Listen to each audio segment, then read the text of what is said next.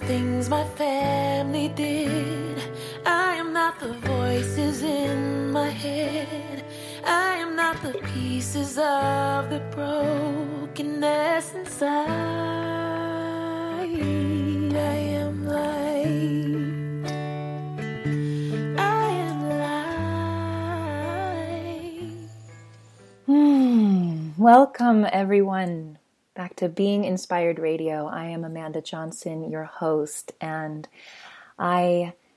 listening to India Ari as she sings I Am Light, I am always moved and picking up on something new each time, and I am not the voices in my head really, really rings true for me in this moment, and I trust that something she said or sang rang true for you as well. I am so very excited and honored to have a very inspirational guest on the show today. This woman, she has been a mentor of mine. She is a soul sister of mine, and she is doing some incredible things in the world. And one of the things I love most about this show is to have amazing connections with people like Cora Poge and to introduce you to people like her, so that we can continue to spread this message of love and light. And I will start by giving you a little more information about who Cora is. She is a certified holistic health coach through the Institute for Integrative Nutrition, and she holds a master's degree in spiritual psychology from the University of Santa Monica. And Cora's specialty is in helping her clients align with their soul and their truth, to fall in love with themselves and align with their unique and sacred service on the planet. Cora believes that when we align with our soul and our truth collectively, we create heaven on earth. Welcome to the show, Cora. Thank you so much, Amanda. It's an honor. Absolutely. So you really have inspired the whole theme for this show, and anyone who's listened to any of these shows before know that we let it flow and we see where inspiration takes us. And I like to start with an idea and then see how it unfolds for us. And your idea of creating heaven on earth was the inspiration for this show. And I do have a quote I'd like to read, or a passage I would like to read. But before I do that, what I feel really called to ask is for you to share with us what it means to you to create heaven on earth. Well, what it means to me is an internal experience. So it's not about the external, at least not initially at all. So for me, creating heaven on earth is creating a space within me of peace, presence, love, silence, just beingness, magic. And from that space within me, that heaven on earth within me, my external reality will shift to mirror that. And that to me is creating heaven on earth externally. Awesome. That's so great. Thank you for sharing that. The passage that I selected to read today is from a book I'm reading currently, and I've been reading it in very bite-sized chunks for the past couple of months. You may be familiar with it, Cora. I don't know if you've read it yet. A Course in Miracles. Have you read it? I'm familiar with it. I have not read it. Beautiful.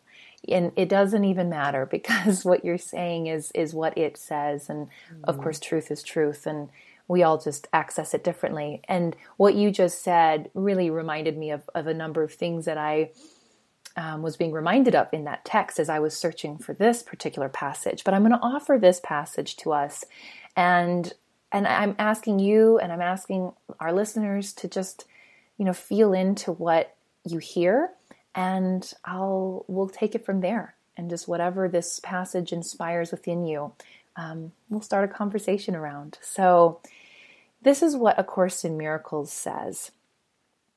To offer forgiveness is the only way for us to have it, for it reflects the law of heaven that giving and receiving are the same. Heaven is the natural state of all the sons of God as He created them. Such is their reality forever. It has not changed because it has been forgotten. The forgiven world becomes the gate of heaven, because by its mercy we can at last forgive ourselves. Holding no one prisoner to guilt, we become free. So there's a lot. And so it is. And so it is. So I was drawn to this passage, very honestly, because it had the word heaven in it. And so I did a search for heaven, and I was wondering what the Course in Miracles had to say about heaven on earth. And this one particularly spoke to me. And I'm just curious before I launch into what it says to me, I'm just curious as to what it says to you.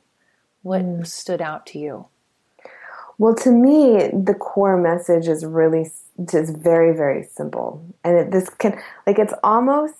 quote itself is almost in a way too wordsy for me, because I appreciate it. And yet the core message is so simple. And that is, if we want to experience heaven on earth, we are called to spend a majority of our time out of our heads. And that's where guilt, judgment, shame, blame takes place, is our heads, and thinking about, is it better to give or to receive, and all of that. And so my understanding and how I choose to live is, well, it's not about trying to figure out why I have judgments or why I don't think receiving is as great as giving, or whatever the story might be. It's just, how about I decide that I'm not going to reside in my head anymore? Simplicity. And that is it is something that I am currently learning myself, is how it can be simpler. How can we simplify things? And what I'd love to hear from you is, because that sounds so amazing, and for some of us it is a reality that we have tasted, or even a reality that we can live in for more sustained durations of time. And how for you what does that look like? I mean, because I hear you say, let's stay out of the head. Let's live less in the head and more in our being and more in our soul. Going about your day, what does that look like? What does that feel like? Yes. Well, so my ideal day here is, and I already have started it, is I don't turn my phone and my computer on for at least a couple hours in the morning. And that way I'm not scattering my brain, connecting with others and all of that. I just get to really connect with my own essence. And I love to make my coffee and then make my bed and then go for a walk. And the whole time I'm feeling my feet on the ground, I'm taking in the senses, the sounds, the sights, the smells. And then I'm just noticing thoughts. It's like, it's when I say live out of the head, I don't mean don't think. And this is a really important discrepancy from my sense, is that I'm not saying turn the brain off, because that is quite impossible unless we're smoking a lot of weed. But it's like, just be present in terms of the core center of energy, almost as if we had like that movie Inside Out that we watched together. Yes. There's like the primary control system. I don't like that word. The program system. Let's shift it all down to our womb and our belly, or our feet even. The primary source of our living and our action and our decision making. Let's bring it all down in the body. I say that there's a heart brain. There's a belly brain. And those are the brains that I recommend tapping into. And then the thoughts are more like background noise. Yeah. Like background noise. I mean, maybe even we could say the thoughts are more like background music. because they're not wrong or bad. And in fact, like trying to make them go away just gives them power from my experience. So that's what my day looks like, is like my primary like drumbeat and my primary focus and my primary connection is to the ground, to my body, to my senses, to the angels. And then the background music is my thoughts. Yeah. As you were saying that, I'm seeing it. It's like the score to the movie that we're watching, you know, and it's there to add the color and the emotion and all this, you know, kind of depth at times, although the thoughts aren't always doing that for us, but it adds something to it, but it's not what we're really there for. You know, we're there to watch the movie. We're there to be in it. And I just love that you said this, because I know for myself, as someone who has lived in her head a lot, still does, has identified in the past with being an overthinker, you know, all of these descriptors to stay attached to the mind and to my brain. And as I've noticed in the last, you know, just in my journey, and I just shared this with you before we started, where I was sitting in meditation before the show, as I like to do, to ground and center, and that's my way of connecting in that moment.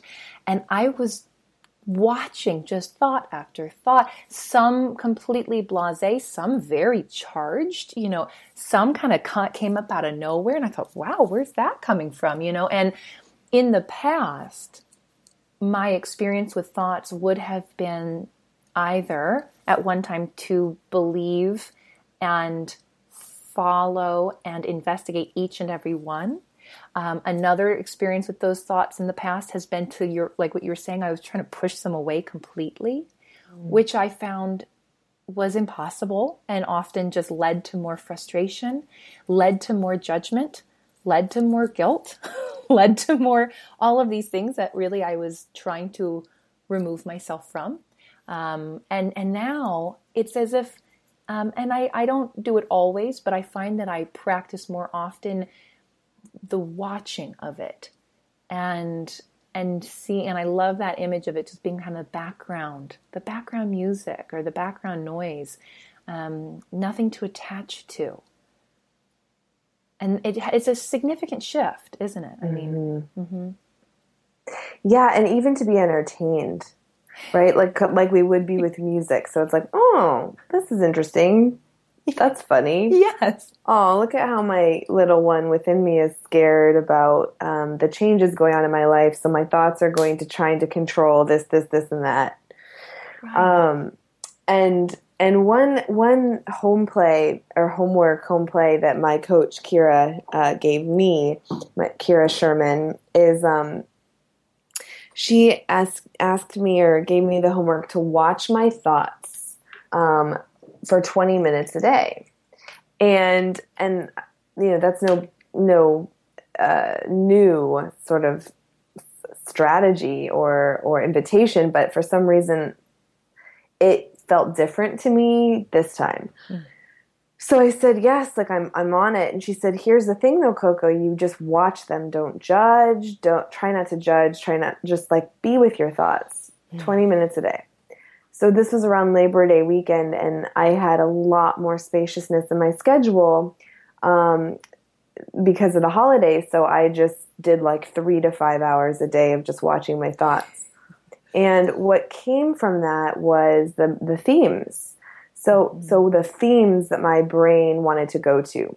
And how do we know something has power over us? We're thinking about it. How do we know that we're trying to control? We're thinking about it.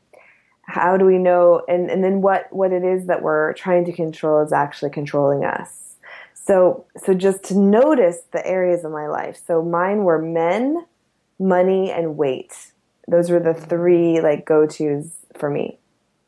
And what would happen is at first the thoughts would feel really like they had lives of their own, and they were like running the show as I walked. I did this while walking. And then as I just noticed them and just loved them even and accepted them and didn't make it wrong or bad, like instead of going, oh my gosh, why am I so boy crazy? Why do I want a partner this much? This is like, why am I wondering if he texted me last or I texted him last? Like, I was just like, that's sweet. Or like the weight stuff, I was like, oh my gosh, I thought I healed all this. I thought I totally transcended my like value and worth connected to my body. Instead of going there, I was just like, oh, okay, honey, like you still don't feel good enough. I get it. And it was like that kind of nurturing even. Yeah. And eventually, without much time, eventually the thoughts would start to just lose their charge or even start to disappear. And then I would have these bursts of inspiration. Because what happens when we watch our thoughts without judgment and accept them, we become one with them and it creates space. It's like the game Tetris, when you create a straight line and it disappears. So like when we become one with our thoughts, they disappear. And then the space is created for inspiration to flow, magic to flow, creativity to flow. And then so one of the thoughts I got while walking was, email so-and-so and tell her you want to do this with her business. And I emailed her, we set up a Skype date, and she was like, I was waiting for you to ask. And I was like, of course. But I had to create space within my conduit because the voices in my head were drowning out the angels telling me to contact her. So that's been an incredible practice. And then the other breakthrough from that is that Kira said to me, don't try to change your behaviors and patterns based on your thoughts. Just know that as your awareness of where you're giving your power away through thought increases, your behaviors will shift. And I was like, yeah, okay, whatever. And all of a sudden, one day I woke up and I deleted Bumble and Tinder. And it wasn't because I had to. It wasn't because I should. It was just this like almost this automatic thing. And then I woke up like 3 days later and I stopped weighing myself every day. I just stopped. Not because I thought it was a big deal, not because I'm going to post on Facebook about how I'm like so proud of myself, but just because it was like, I'm done.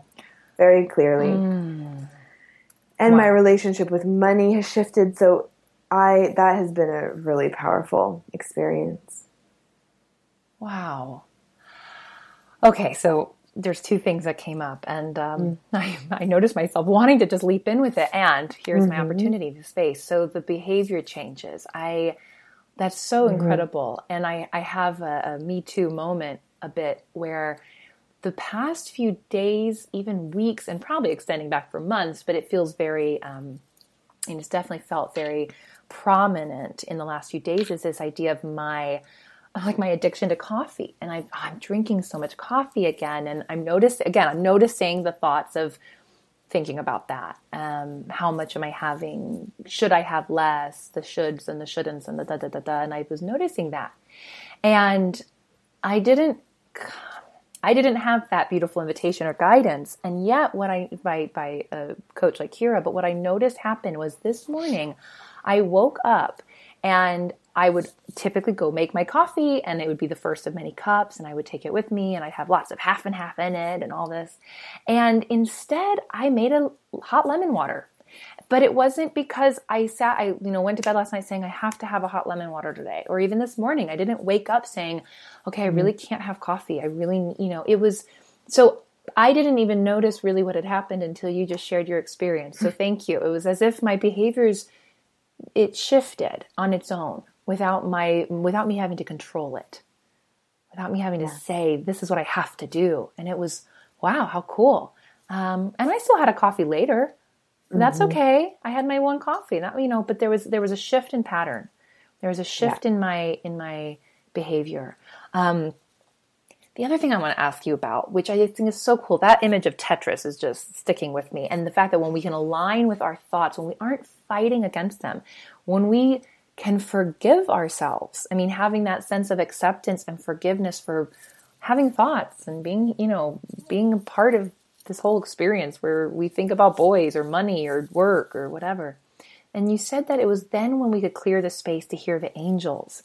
and to hear their messages to us. And I want to talk a little more about that, because I know for me, sometimes it's a matter of, how can I even tell, right? Like there's a question coming up around, like, how do I even know if it's the angel speaking or if it's just my mind, my ego, my persistent, chatterbox.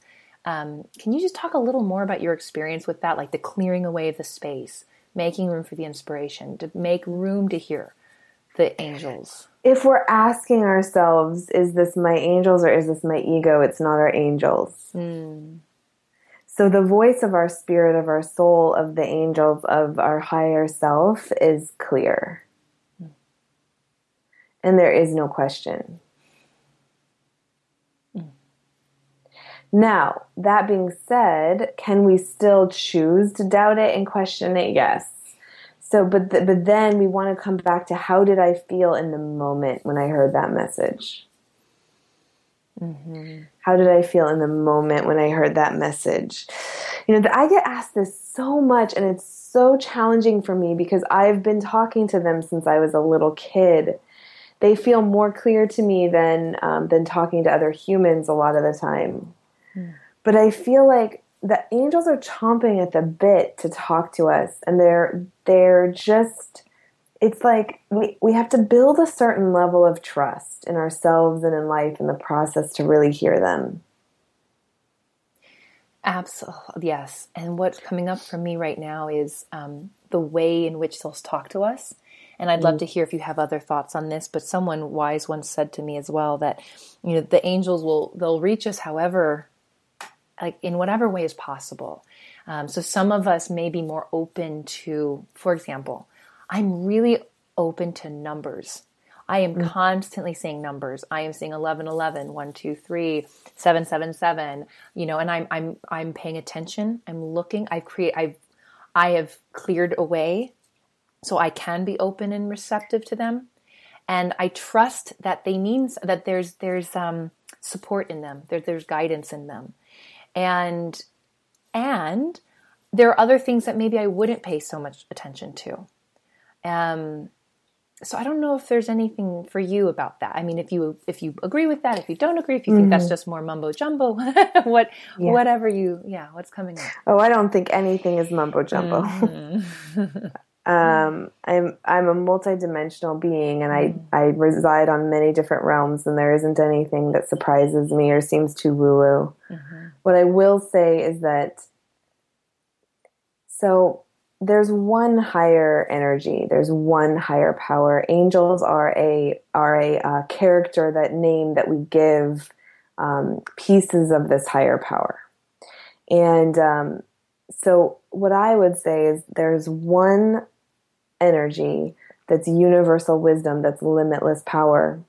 And that's the voice that comes through us when we're channeling. That's the energy that comes through us when we clear our brain. Sometimes I say angels, sometimes I say higher self, sometimes I say the one energy, and it's all the same. It's all the same. And some people just have fun with getting really close to angels. Some people have fun with talking about aliens, but it's all the same. It's all just higher self energy. It's all just energy that is in non-tangible form, non-physical form. And so how that speaks to us, numbers, messages on street signs, other souls having human experiences that come up to us and deliver an obvious message. It's not about how things are delivered. It's about, how do we feel when we hear it, when we see it? Do we get the shivers? Do we feel just this knowing? Do we just sense that it's a yes? Those messages are coming at us all the time. And I do notice too that often it's depending on what style of learner we are. Are we auditory? Are we visual? Are we kinesthetic? Will it be something that is said to us in words, or something that we see in a picture? Or will it be something that we, like a vision? Or is it much more like body? I feel it in my body. Everybody's different. So it's like bio-individuality and in divine message transmission. But the truth is that it's learning that for ourselves. And yeah, it's getting to know what our unique divine message style is or might be. Mm-hmm.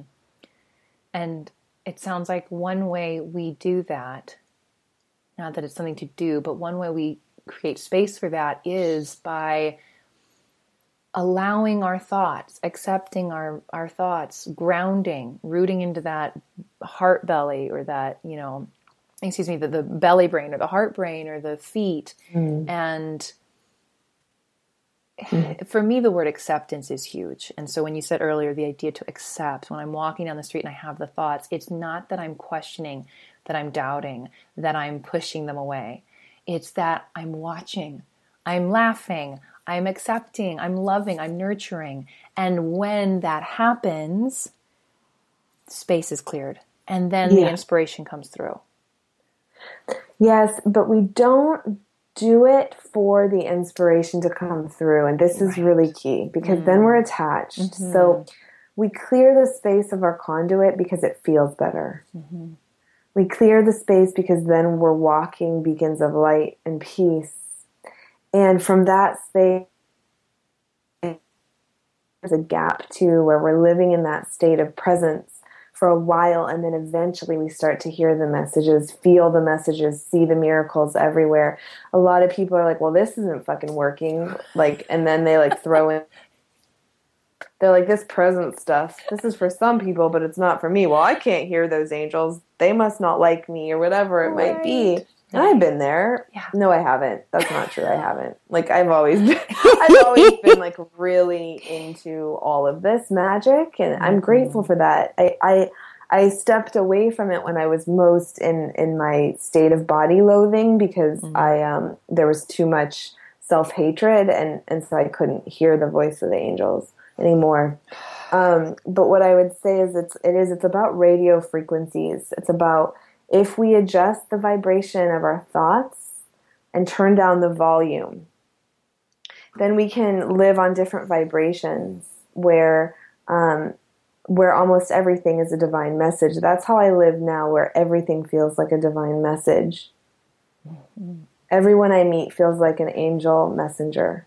So what's coming up for me now too is how this actually, in a beautiful way, and I'm never surprised that this happens, circles right back to where we started. Because I heard what you said around during, how you're one of those, beautiful divine beings who's had this connection with angels and this curiosity and openness. And some of us have that early, some of us don't, some of us get it later. And it's also just, again, accepting of that and accepting of where we are, and not clinging or attaching to needing that in any sort of form or way. And the thing I heard you say was the time in your life when you felt furthest from that was in the years when the time of your life where you were experiencing a lot of self-hatred. Mm-hmm. And that really stood out to me because, and going back to the quote that, while wordy, definitely said that, the forgiven world becomes the gate of heaven because by its mercy, we can at last forgive ourselves. And the idea of forgiveness and how that starts with ourselves.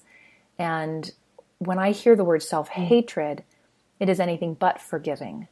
And I in my own world and in my own life see where the judgment, the self-loathing, the criticality of how we are and who we are, and all of that really gets in our way and really blocks us.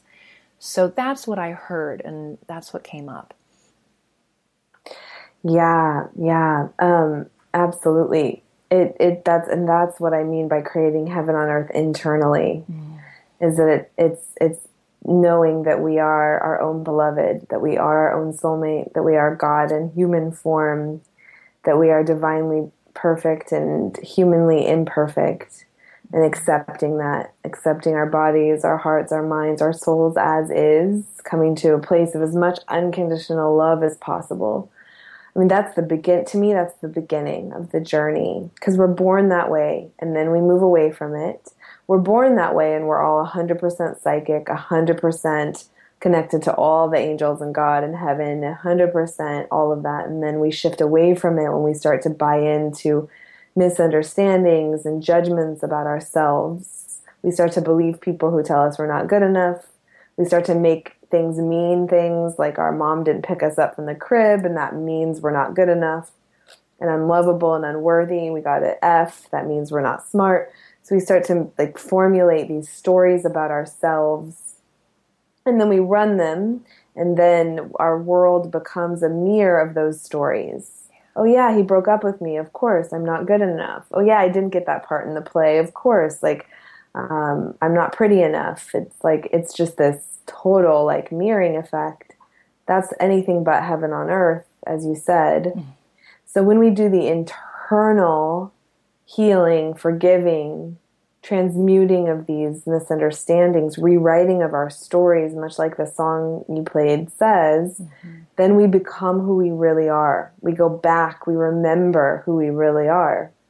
And that is when we're vibrating on a heaven on earth experience internally.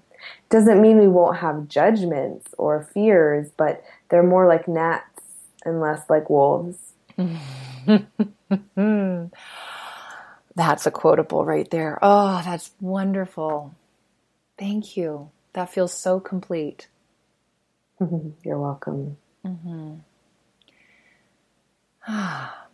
I so cherish these conversations, and it's just, it never surprises me how we are divinely guided, and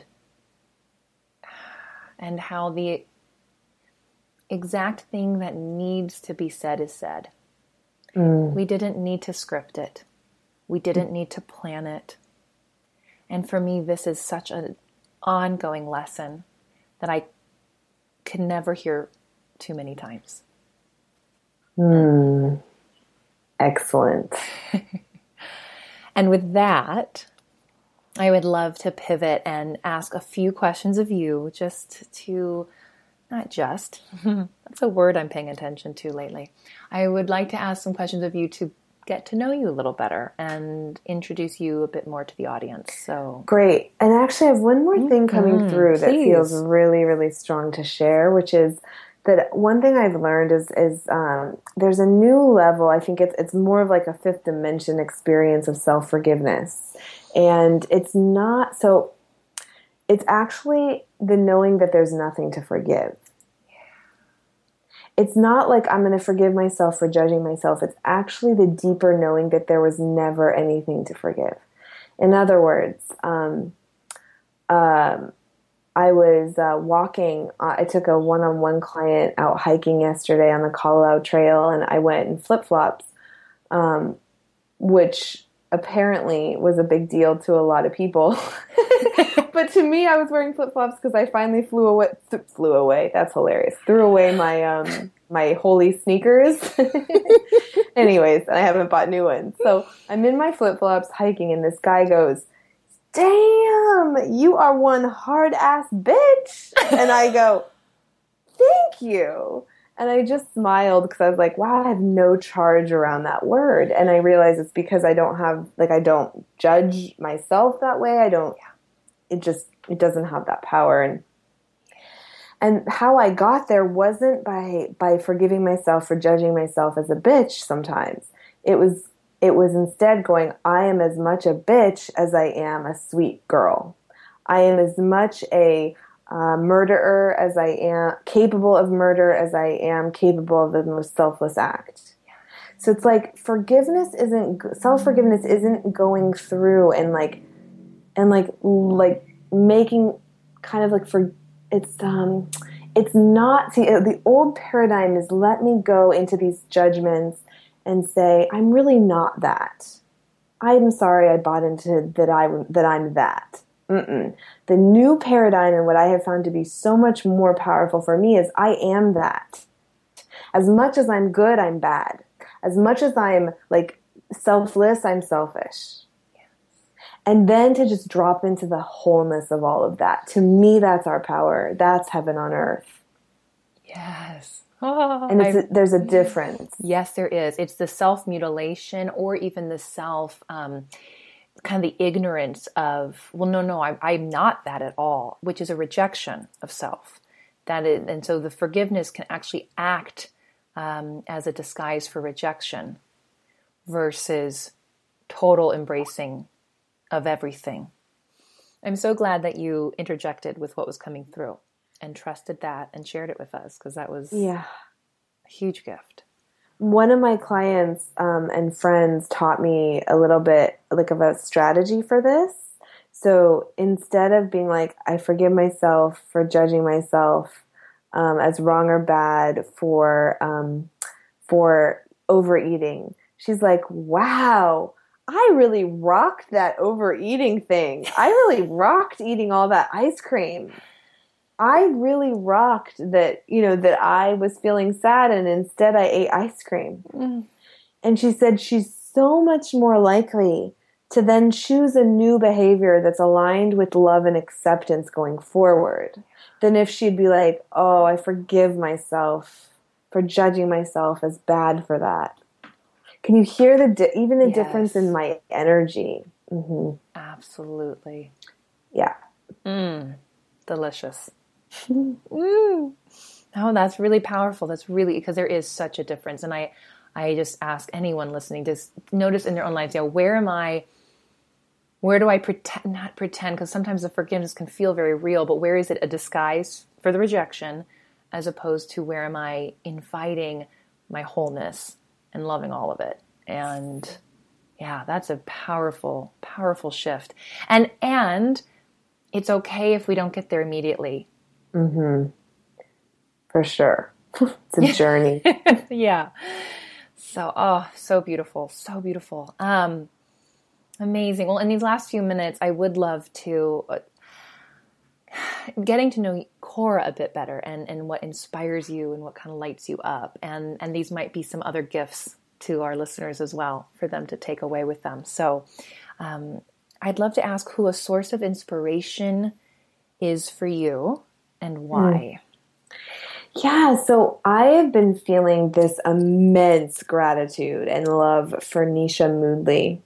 And I was in her mastermind for 2 years, and the sisterhood mastermind, and I, at the end of the retreat I led on Kauai last week, I just called her and was sobbing. I was like, I now see how tremendously, monumentally powerful being a part of her mastermind and that sisterhood and like being shown limitless living by people who are actually living that way, and just how I wasn't even quite ready necessarily to step into limitless possibilities and being fierce, fabulous, and free and all of that.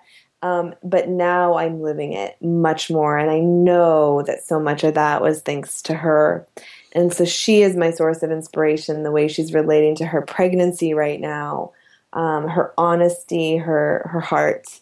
I'm just very, very moved by her right now. Wow. That's awesome. Go look her up if you don't know who she is, for sure. For sure. Yes. Wow. What place or activity most inspires you right now? Oh my gosh, being like my favorite place in the world is Kauai, and I live here. And I'm just totally inspired every day by the land, by the power, by the energy, by the vibration, by the magic. And what's the activity that's really inspiring me is allowing myself to feel home here. And putting roots down and connecting with my community and like potentially joining intramural sports leagues and really allowing myself to be one with the community and the place. Wow. We talked earlier about how we feel the oneness, the higher power. And I definitely just felt that in my body now as you said that. Awesome. What are you currently working on or creating that is most inspiring you? Oh my gosh, yes. Well, I'm creating the Modern Mystic Master Heart 2.0, and we are learning so much from the one that is happening now in terms of how can we take it to the next level. So we're I'm really excited to have 2 retreats on Kauai for the next one, one in the beginning and one as completion at the end of the 6 months. And really getting clear on the 3 main points or 3 main gifts of the Master Heart, which are and Master Heart, not Mastermind. That's very clear, which is heart and soul-centered leadership, a soul-centered community, and up-leveling magic in our lives. And those 3 pieces of the Master Heart are so clear, and I already see the people coming together and who's part of it, and it's really, really inspiring for me. That is awesome. Yeah, I can feel that as well. And then just 2 more questions. One is, if you're a reader or a podcast listener or something like that, what favorite book or podcast is inspiring you or has inspired you personally, spiritually? Yeah, so I don't read anything or listen to anything because I was given a very clear direction that the time of me taking in information is over for now. So from in that way. So I read novels, and I read novels that are just where I get to just be entertained by other people's lives. I don't even know the names of them, but I will say that the book that totally changed my life on this journey was How Much Does Your Soul Weigh by Dr. Dori Makubri. How Much Does Your Soul Weigh? And that was the beginning of my remembrance. Awesome. You know, I'm hearing more and more of people standing in their truth to say, you know, I don't read books on this, or I choose to, you know, not take in information here, et cetera. And I know I'm experiencing something similarly for myself. While I still read texts, I find that what I choose to read is at a different level. It's more to the source of things versus other people's interpretations. That's one way I've seen how my reading has shifted, but also I pay attention to when people say, oh, you need to listen to this, you need to read that. I always check in and say, do I really? You know, sometimes I get a clear signal I do, and sometimes I don't, and then I don't bother. Because I think, to your point, there's other ways of receiving information. And for some of us, listening to that voice is really important. So yeah, that's what I got the message. Your time of taking in information is over on the externally, is over just listen internally. Yeah. Beautiful. So great. And so now, for anyone who's inspired to reach out or find you, learn more about you, talk to you, how can they do that? The best way is, well, my website is corapoj.com, CORAPOAGE, and then my email is cora@corapoj.com, and those are the best ways to find me. Beautiful. And I always like to add links, so if anyone's listening to this later and they can head on over and click on the links below, we'll make sure they're there. So this has been such a deep honor, and I truly mean that from the bottom of my heart. Thank you, Amanda, for me too, and I adore you. So let's do this every day. Please. I know I do one. I'm like, let's have part 2 really soon. Yes. I would love that. That absolutely is a possibility. So, and limitless possibilities, really. So, I'm so excited for you and your Master Heart. For those listening, do check her out. Cora's she's phenomenal. I had the pleasure of being in Peru with you, and I hope that won't be the last time I get to enjoy a beautiful land. Yes. And that's another thing I'm excited about. I'm glad you said that, is Peru, where Ginny and I are co-leading again in June. Amazing. Okay, good. And that, I'm sure they can find out. Yeah, good. So Peru, if you're being called to Peru, get in touch with Cora. Who knows, maybe I'll be called there again. We'll see where I am led. And thank you everyone for listening. I love these discussions, these conversations. Also, a quick update announcement. Stay tuned next week. I will be making a more formal announcement, but I also have some very exciting and inspirational news to share. And I'll have some information for how to support a dream becoming true. So please tune in and be watching social media and all those places. So until next time, I extend many blessings to all of you, and I ask that as you listen to the voice of India Ari close us out, hear what she is telling you in this moment.